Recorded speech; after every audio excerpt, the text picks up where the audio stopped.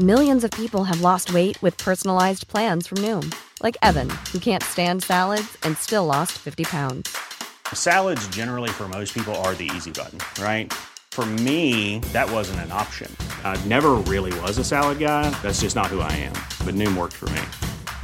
Get your personalized plan today at Noom.com. Real Noom user compensated to provide their story. In 4 weeks, the typical Noom user can expect to lose 1 to 2 pounds per week. Individual results may vary.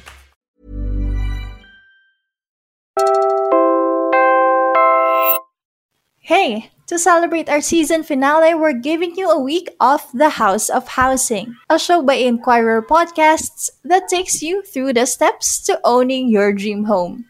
Hosted by Inquirer Property Editor, Tex Samaniego. If you like what you hear, do us a favor and tell a friend. And don't forget to subscribe to The House of Housing wherever you get your podcasts. Enjoy!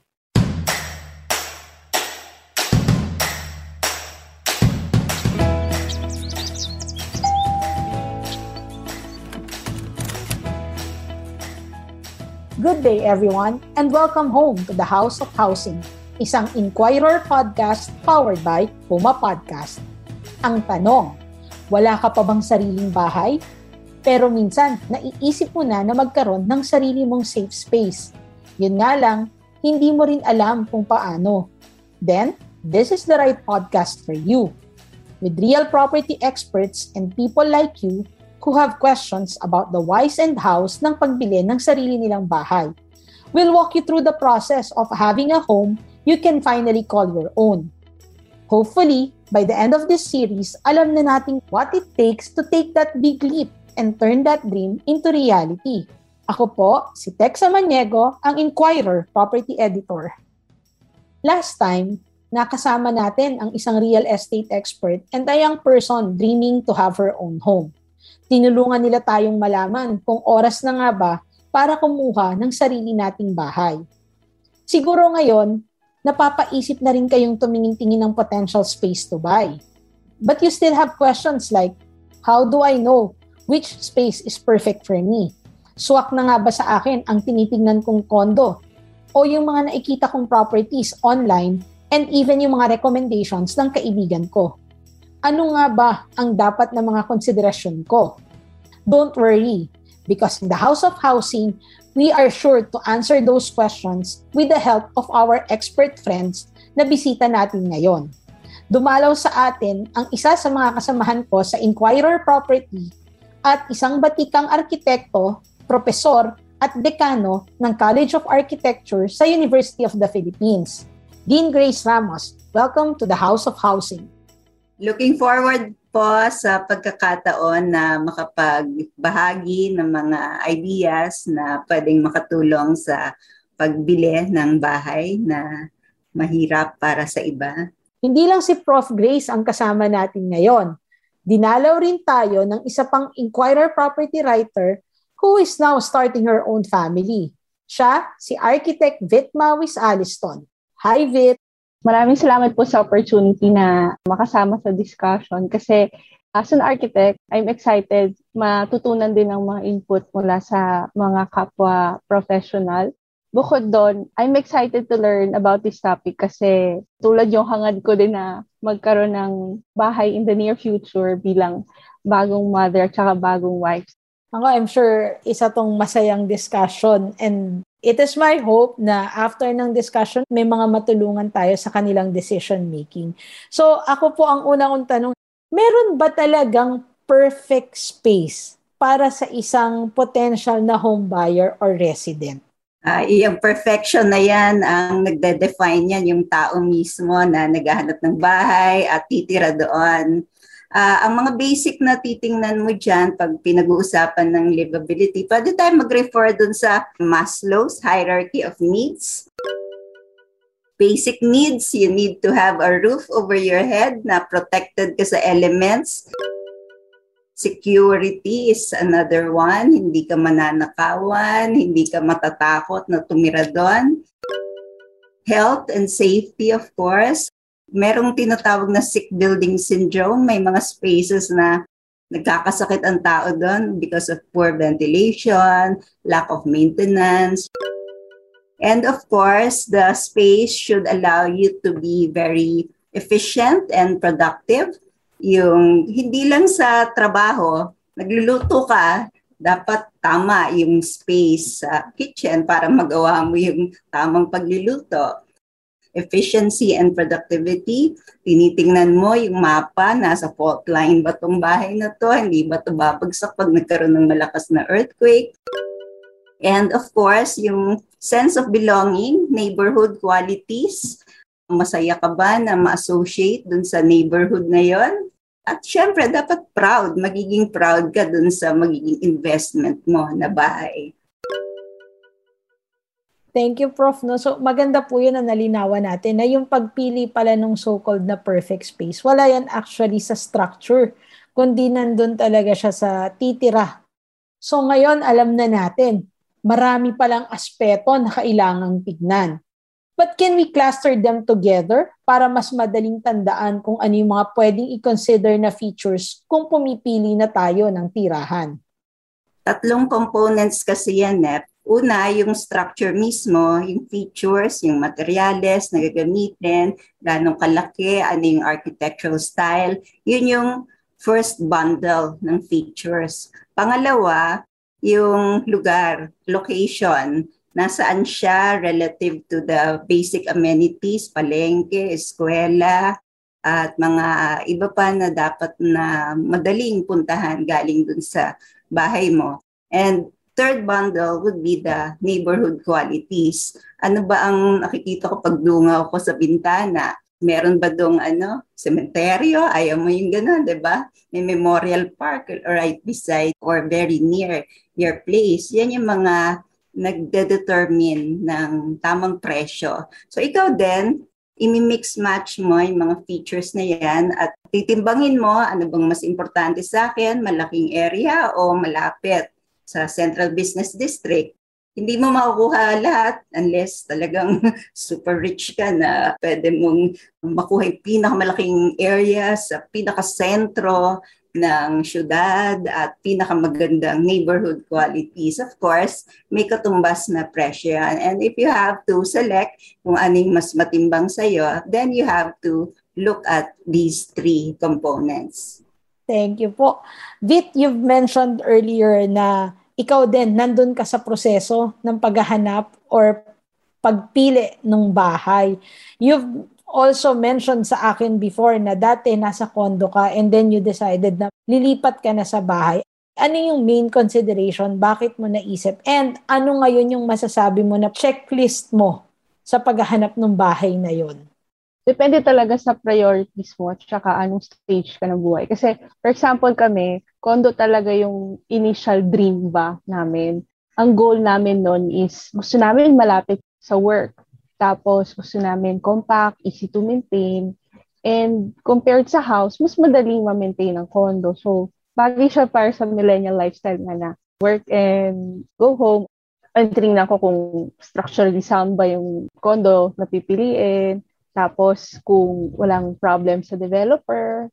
Nandun din yung ones na, ay gusto ko may swimming pool.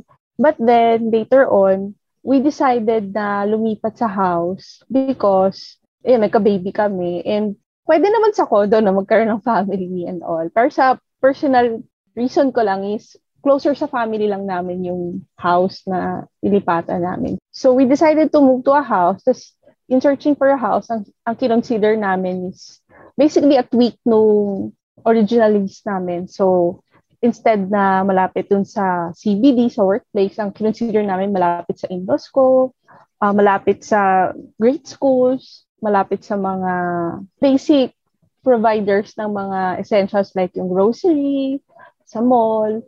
Dean and Vit, lahat tayo merong binuong image ng dream house natin. Bata pa lang tayo, ang unang assignment, drawing mo yung dream house mo. Aminin naman po natin, marami dyan. Ang gaganda talaga ng brochure. Pero minsan, pagdating na ng turnover or yung delivery, may konting mga nababago. Pwedeng hindi siya kamukhang-kamukha nung nasa brochure. So, ano po yung pwede kong gawin kung eventually makita ko na yung pinangarap kong dream home, hindi pala ganun ka-perfect? Nasa design yan.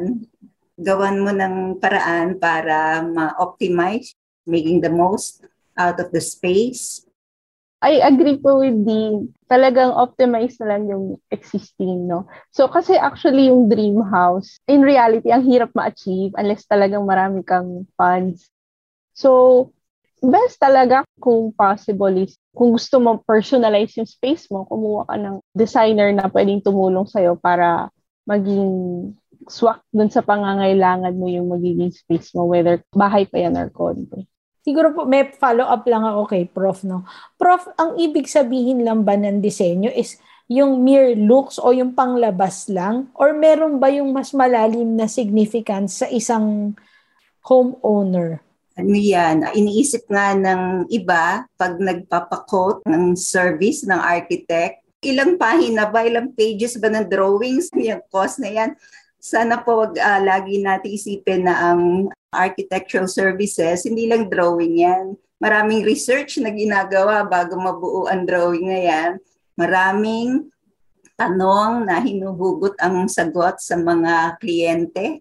Yung may-ari ang talagang higit nakakaalam ano ba talaga yung akma para sa kanya. Kaya maganda yung malalim na usapan between the designer at saka yung user. Dapat tama dun sa routine on a daily basis. Ano ba ang gagawin mo? At na-mention nga ni Bit kanina, nasang stage ka ng life cycle kasi nga yung perfection, nag-iiba-iba yan eh. Yung imahe mo ng perfect na bahay.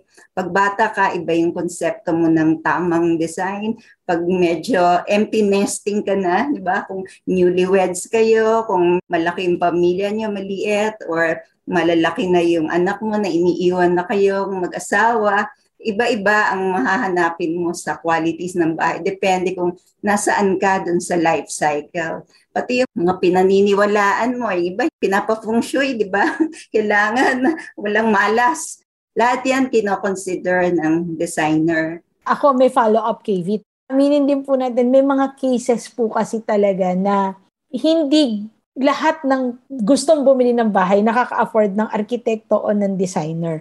And marami sa atin ngayon, nagre-rely sa Instagram, sa Pinterest, para sa mga DIY.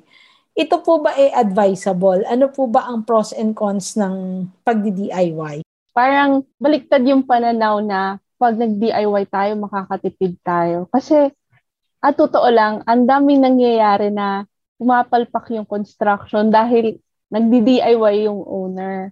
May natira na ako dati na bahay, DIY yung owner na willy lang gumawa ng bahay. Kita mo talaga yung pader, tagilid. Tapos yung bubong tumutulo. Nakatipid ka sa construction, pero yung repair over time, talong-talo ka. Pag kinumpit mo lahat ng gastos mo doon, wala.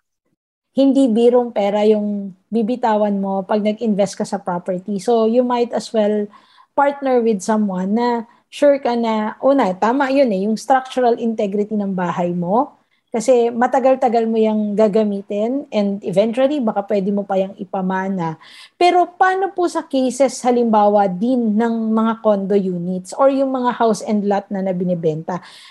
Ako po as a buyer, dapat pa ba akong mag-hire ng architect to check yung structural integrity or hihingin ko na lang po ba yung drawing nun? At ibibigay ba sa akin yun din? Dapat merong kompletong set ng architectural, engineering, and all the utility plans.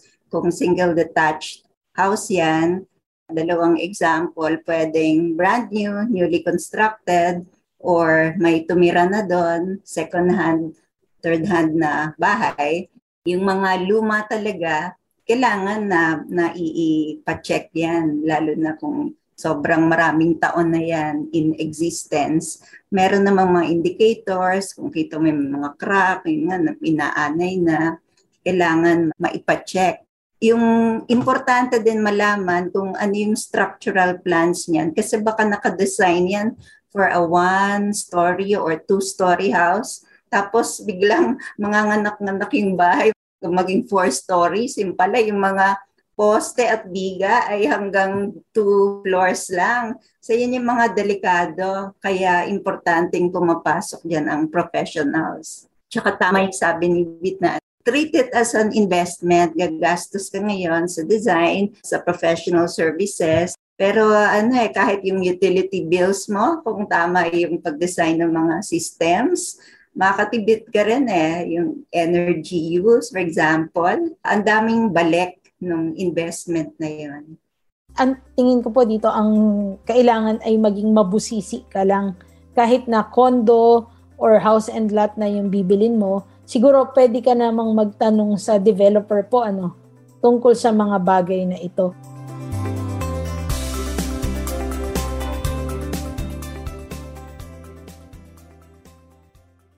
Ngayon, pupunta po ako dun sa medyo mas specific na question.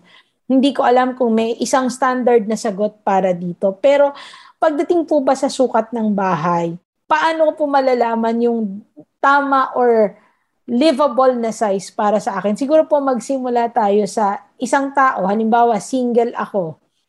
At millennial, gusto ko ng sinatawag natin na freedom and yung sarili kong space.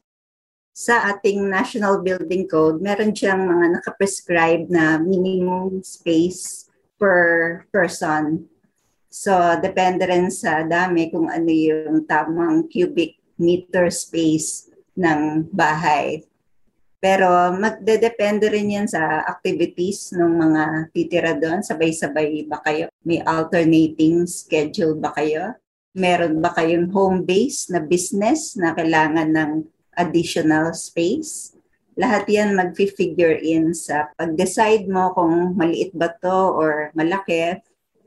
Pero ang importanteng feature ngayon, nakikita natin yung trend talaga towards flexible spaces na pwede mong i-transform yung layout, pwede mong bagu-baguhin kung naiinip ka, nasasawa ka dun sa design, pwede mong palit-palitan yung partition na movable. Pwedeng habang nagpo-progress ka sa life cycle, madaming anak, pwede mong bagu-baguhin yung disenyo sa loob.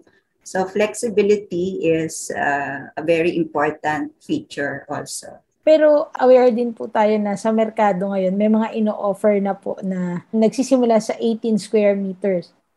Ito po ba mako-consider pa rin natin as livable space? Nagsuri kung kailangan i-update ang National Building Code at isa yan sa mga pinag-usapan kung dapat bang lakihan yung minimum space. And it's turning out na talaga masyadong limiting yung ating mga minimum. Lalo na sa Filipino culture. Ang hilig natin sa abubot. Parang hindi pwede sa atin yung maraming Pinoy yung minimalist dahil nagko-collect tayo ng mga bagay-bagay at nahihirapan tayong magtapon ng mga sentimental value. Lahat yan kino-consider kung nagde-decision ka kung tama na ba itong sukat na to sa akin. So siguro din yun pala, dapat matuto mag-adjust, dapat pareho. Kung hindi mo kaya yung malalaking space, medyo bawas ng konti, sabi mo nga, sa mga abubot, medyo magmamarikondo tayo din, Ikaw, Vit, sa palagay mo, ano for you yung ideal space ngayon na family of 3 na kayo? Kung magiging technical tayo, tumitingin pa rin kami sa National Building Code, yung mga requirements doon. May standards. Like for example, yung ceiling height, dapat 2.4 meters, huwag ka bababa doon. Tapos, dapat meron kang mga required width ng mga daanan. Pero, honestly, sa actual, for example, yung mga socialized housing, di ba parang nawawala yung mga ganitong requirements, biglang lumiliit lahat. Kasi, ang mga Pilipino kasi, hanggat may masushoot na kamag-anak, talagang we cramped our families into those spaces. So, sabi nga ni Dean, sanay tayo ng mga Pilipino na we maximize our spaces. Talagang pinupuno natin ng mga gamit, pinupuno natin din ng mga loved ones natin. I guess yung ideal space is basically one that meets yung lahat ng requirements mo, ng functions na kailangan mo, na hindi nako-compromise yung health mo, yung well-being mo. Kasi lalo na pag masikip kayo, ang tendency pag masyadong marami kayo nakatira sa bahay, tapos wala masyadong windows, madaling kumalat ng sakit, lalo na ngayon, panahon ng COVID, o kaya nahihilo ka, kahit yung mga ganong simpleng bagay, it already means na hindi ideal yung living space mo. So, it doesn't matter how big or small yung space mo, basta dapat wag mag-suffer yung quality of life. Ngayon, again, kung ang nabili kong bahay po buo na, kailangan ko pa po bang mag-go through dun sa process of hiring an architect or an interior designer? Kasi po, kung hindi na, ibig sabihin ba mas practical lagi na bumili na ng mga fully built na property? Iba-iba rin kasi ang level of completion. Meron yung pwede mong tawagin na complete in the sense na andun yung basic na pader, bubong. Pero kung gusto mo talagang kompletong-kompleto na lahat ng mga interior partitions at mga abubot nandoon, depende kung ano yung na-envision mo na end product that will match your lifestyle. Meron kasi yung kailangan pa ng tinatawag na fit out dahil meron ka lang 4 walls, yung condominium, basic condominium unit, may kitchen counter. Kasi importante rin yung personalization, yung room for expression. Pwede mong ilabas doon kung anong klaseng tao ka sa kulay ng pintura, sa mga maliliit na detalya na idadagdag doon. Kung gusto mong ganun ka-detailed, mag-hire ka talaga ng designer. Meron din naman yung opportunity for incremental development na tira ka muna doon. Basta nandun yung basic na mga utilities, meron kang design pero yung implementation mo, pwede mong i-face, depende sa financial capacity mo. Ayun po, at least maganda na na-explain na hindi naman kailangan isang buhos, sabay-sabay lahat ipagawa. Ngayon, siguro po ang isa sa major consideration ng mga bagong bumibili ng bahay is yung sa rate. Kasi feeling nila, magda-down na nga kami sa bahay. At the same time, bukod doon sa down, mag-hire pa kami. Pero pwede mo bang i-divulge sa amin yung price range? As per the books, 10% yung fee namin ng projected construction cost. Pero sa actual, syempre, mga Pilipino, mahilig tumawad. Yung personal experience ko, rare siya masundan. Ang nangyayari, mas madalas per square meter. And also, depende rin sa complexity ng project. Like, for example, kung simpleng mostly repairs, ganyan, hindi naman masyado malaki. May nakakatawad ng malaki yung client. Pero pag major renovation, talagang magpapalit tayo ng slab, magdadagdag tayo ng floor, medyo mabigat din sa amin. Kasi actually, ang binabayaran mo dito, hindi lang yung service namin, pero yung liability rin eh. Kasi kung ano man mangyari dun sa bahay mo, sa amin yan. Sa amin yan babagsak. Hindi ka lang nagbabayad for our taste, pero para rin sa structural integrity ng house mo into the future. The aim of this podcast is to walk you through the basics of owning your first space. At may mga terms na pwedeng nakaka-overwhelm pang pakinggan.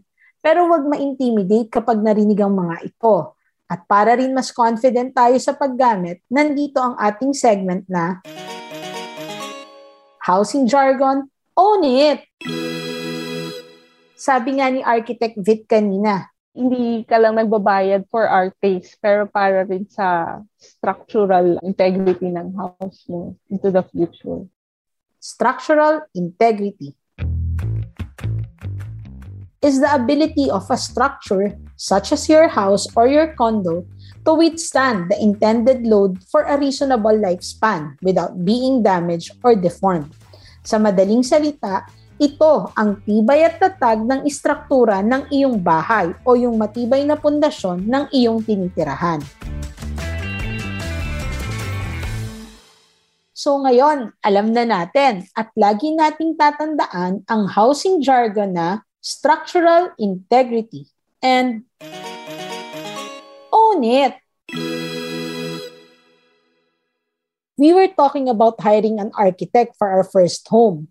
Architect Vit explained how the cost is calculated, pati na rin ang advantage ng pagkakaroon ng eksperto na magiging liable sa katatagan ng bahay natin. Now, let's hear it from Dean Grace. Dean Grace, ano nga po ba ang trabaho ng isang arkitekto? Paano ba sila dapat na ikipagtulungan sa mga homeowners? Especially kung bago ako. Maganda yung komportable ka dun sa arkitekto mo. Hindi ito yung off the rack na i-recommend ng developer. Kung yung meron kayong personal connection na maikwento mo talaga. Pag gising ko sa umaga, dito ako pumupunta hanggang sa matulog ako sa gabi. Ganito ako umiikot-ikot sa bahay. Ito ang kailangang distansya namin ng mga anak ko. Otherwise, mag-aaway kami palagi. Yung mga ganon. Parang ang nangyayari po, ang conductor mo, kumbaga sa isang opera, ang conductor mo would be your architect. Kailangan ma-express mo sa kanya. So, dapat meron din po palang deeper understanding yung architect doon sa lifestyle ninyo at doon sa, kumbaga, ways ninyo. Pero ngayon po, mas lalawakan ko. Para sa inyo din, ano po yung basic amenities na dapat nakapaligid sa neighborhood or doon sa lugar na titirahan ko para ma-consider ko na ito ay safe, comfortable, at convenient? Ang palagi nga nating nakikita ngayon na pag nagpo-promote ang bagong project, yung live, work, and play, na hindi ka na magdadrive ng malayo, hindi ka susuong sa traffic para lang maihatid ang anak mo sa eskwela or para makapunta ka sa grocery, kung pwedeng sa maliit na radius lang yung mga araw-araw na pinupuntahan, mas mabuti. Kasi nga, bumabalik na tayo sa ganong trend ng mixed use, parang yung mga shop houses sa Binondo o sa Singapore na 3 floors, sa baba yung business, sa taas yung second floor yung pinaka-residence ng may-ari, tapos sa pinakataas yung storeroom at yung minsan yung mga tauhan doon nakatira. So, nasa isang maliit na footprint yung mga essential components ng routinary activities ng may-ari. At doon tayo bumabalik sa trend na yon, as opposed to yung land use planning na hiwa-hiwalay. Dito ang yellow or residential, 5 kilometers away yung commercial, nakita mo sa mapa na kulay pula. Kung pwedeng nasa isang maliit na lugar yan, itong importansya nito, kitang-kita natin ngayong pandemic na may mga boundaries, may checkpoint kung kukross ka papunta sa isang munisipyo o syudad. Follow-up kay Vit. Vit, sa tingin mo ba, considering na pinopromote naman na yung work from home, kailangan pa ba na lumipat ako or bumili ako ng bahay na malapit or na nasa CBD kung ine-encourage naman na yung 15-minute city na tinatawag natin? Tingin ko, oo. Kasi kahit work from home, hindi lahat ng trabaho applicable yung work from home. I guess depende pa rin yan sa priorities mo sa buhay. Kasi last year, sa CBD ako nakatira. Ngayon, lumipat ako outside. May pros and cons. So, pag nasa CBD ka, for example, yung vaccine, mas mabilis yung distribution ba sa NCR? Totoo lang.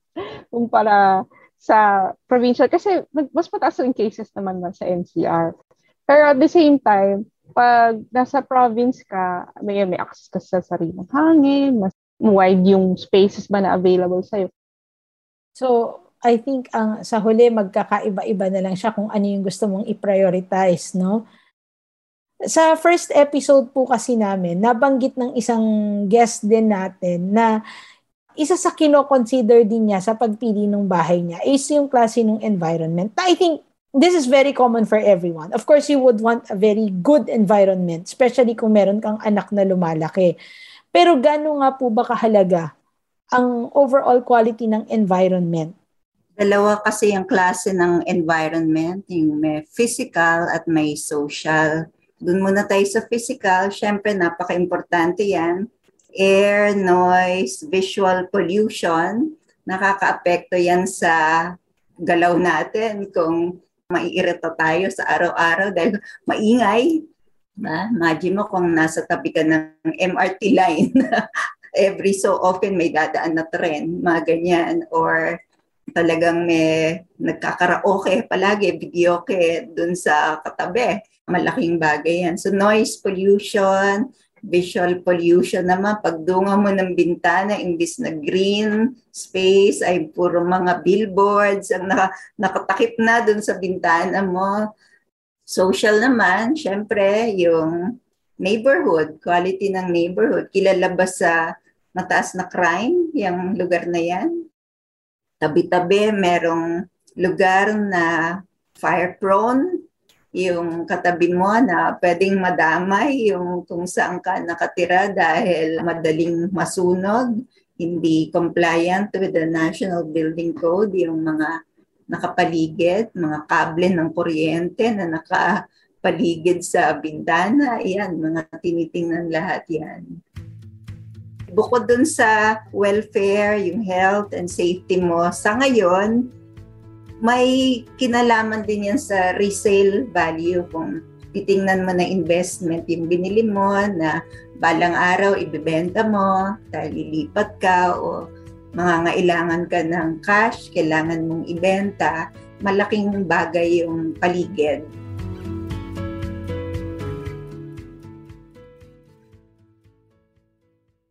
Vit, sa'yo, ano ang take mo doon?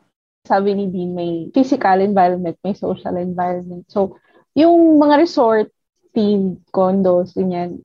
So, pagdating sa loob ng bahay, yun ang immediate surroundings mo. Pero if you consider yung bigger picture, andyan din, nasa gitna ka ba nga ng CBD? O, resort nga yung condo mo tingnan. Pero sa labas, kung mauso, kung hindi rin naman healthy yung environment, bali wala yung mga maliliit na puno sa harap ng condo mo. You always have to look at the bigger picture. Tsaka yung social nga rin. Kasi ano yan eh, malaki ang effect niya lalo na if you have a family and you're planning to raise kids. Napaka-engaging at marami ako natutunan sa conversation na to. I mean, in my how many years in the property section, ang dami ko pa rin napupulot right now. Ito yung aking parang last question na I'm sure marami rin gustong makaalam. Ano po ba yung common mistakes na, kumbaga, very obvious and yet hindi na-catch ng home buyer? Pwedeng i-categorize lahat ng mga dapat mong tingnan sa legal, technical, social, even market features of the house. So legal, syempre, walang problema sa papeles. Na-check mo kung andyan lahat ng permits, may occupancy permit ba yan, may license to sell, walang problema sa titulo. Yan, sakit sa ulo yan kung may problema sa ganyan. Technical, yun nga, walang issue sa structural, sa utilities, sa materyales, matitibay, yung disenyo, yung floor area, pati yung mga open spaces na nilagay dun sa disenyo, yun yung technical. Social, yung sinong magiging kapitbahay mo, anong magiging pang-araw-araw na buhay mo dyan, hindi ka ba maiinis sa ingay, sa araw-araw. Vit, sa case mo, ano yung common na parang bigla marirealize ng homeowner, ay, Vit, hindi ko pala ito na-check.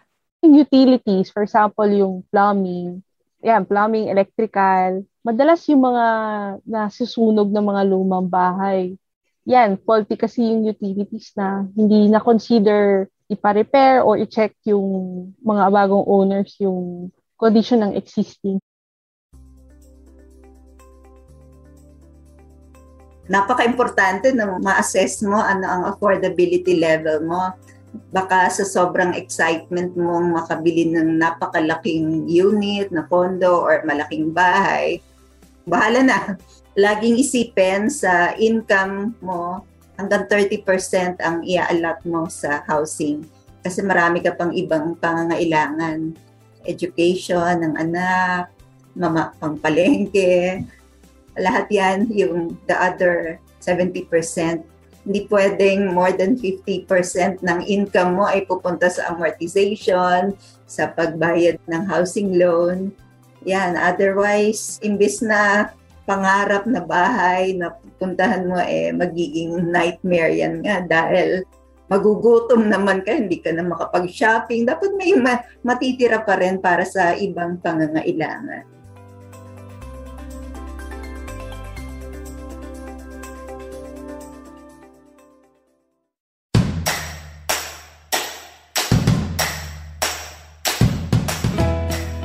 Sa episode na ito, tinulungan tayo ng ating mga bisita na malaman kung ano nga ba ang perfect home para sa atin. Sa madalit salita, ang perfect home pala ay depende sa titira. Depende sa pangangailangan mo at depende kung paano mo nakikitang gagamitin mo yung tinatawag na safe space mo. Dapat pala, meron kang enough na spasyo. Dapat din, malapit ka sa mga basic necessities para mas madali mong magawa ang mga pang-araw-araw mong gawain. Ilan lang yan sa madami nating natutunan sa episode na ito. Sa tulong ng dalawa nating eksperto, sana nabigyan namin kayo ng magandang tips sa pagpili ng inyong perfect space. Tandaan, alamin kung para saan ang gamit ng bahay. Siguraduhin na may tibay at tatag ang bibiling bahay. At siguraduhin din na tama ito para sa iyong pamilya at sa pangsarili mong gamit. As with our first episode, I hope you learned a lot dito sa journey natin. And I hope that we are able to help you in deciding kung ito na ba ang tamang safe space for you. For our next episode, we would like to again welcome you home. Pag-usapan naman natin kung ano na nga ba yung kaya nating ma-afford na safe space. Sa Central Business District na ba agad o may iba pa bang options? Siyempre, may bago tayong eksperto na makakasama at dadalaw sa ating bahay para sa mga tanong na yan. Kaya dalaw na ulit kayo dito sa The House of Housing. Thanks again to our guest, Dean Grace Ramos and Architect Vit Mawis Aliston. Maraming salamat rin sa Puma Podcast team, Faith Navarro, our producer, and Mark Casillan, our editor. And thank you again for listening to The House of Housing, an Inquirer podcast powered by Puma Podcast. Again, ako ang inyong host at kapitbahay, Tex Samaniego, editor ng Inquirer Property Section.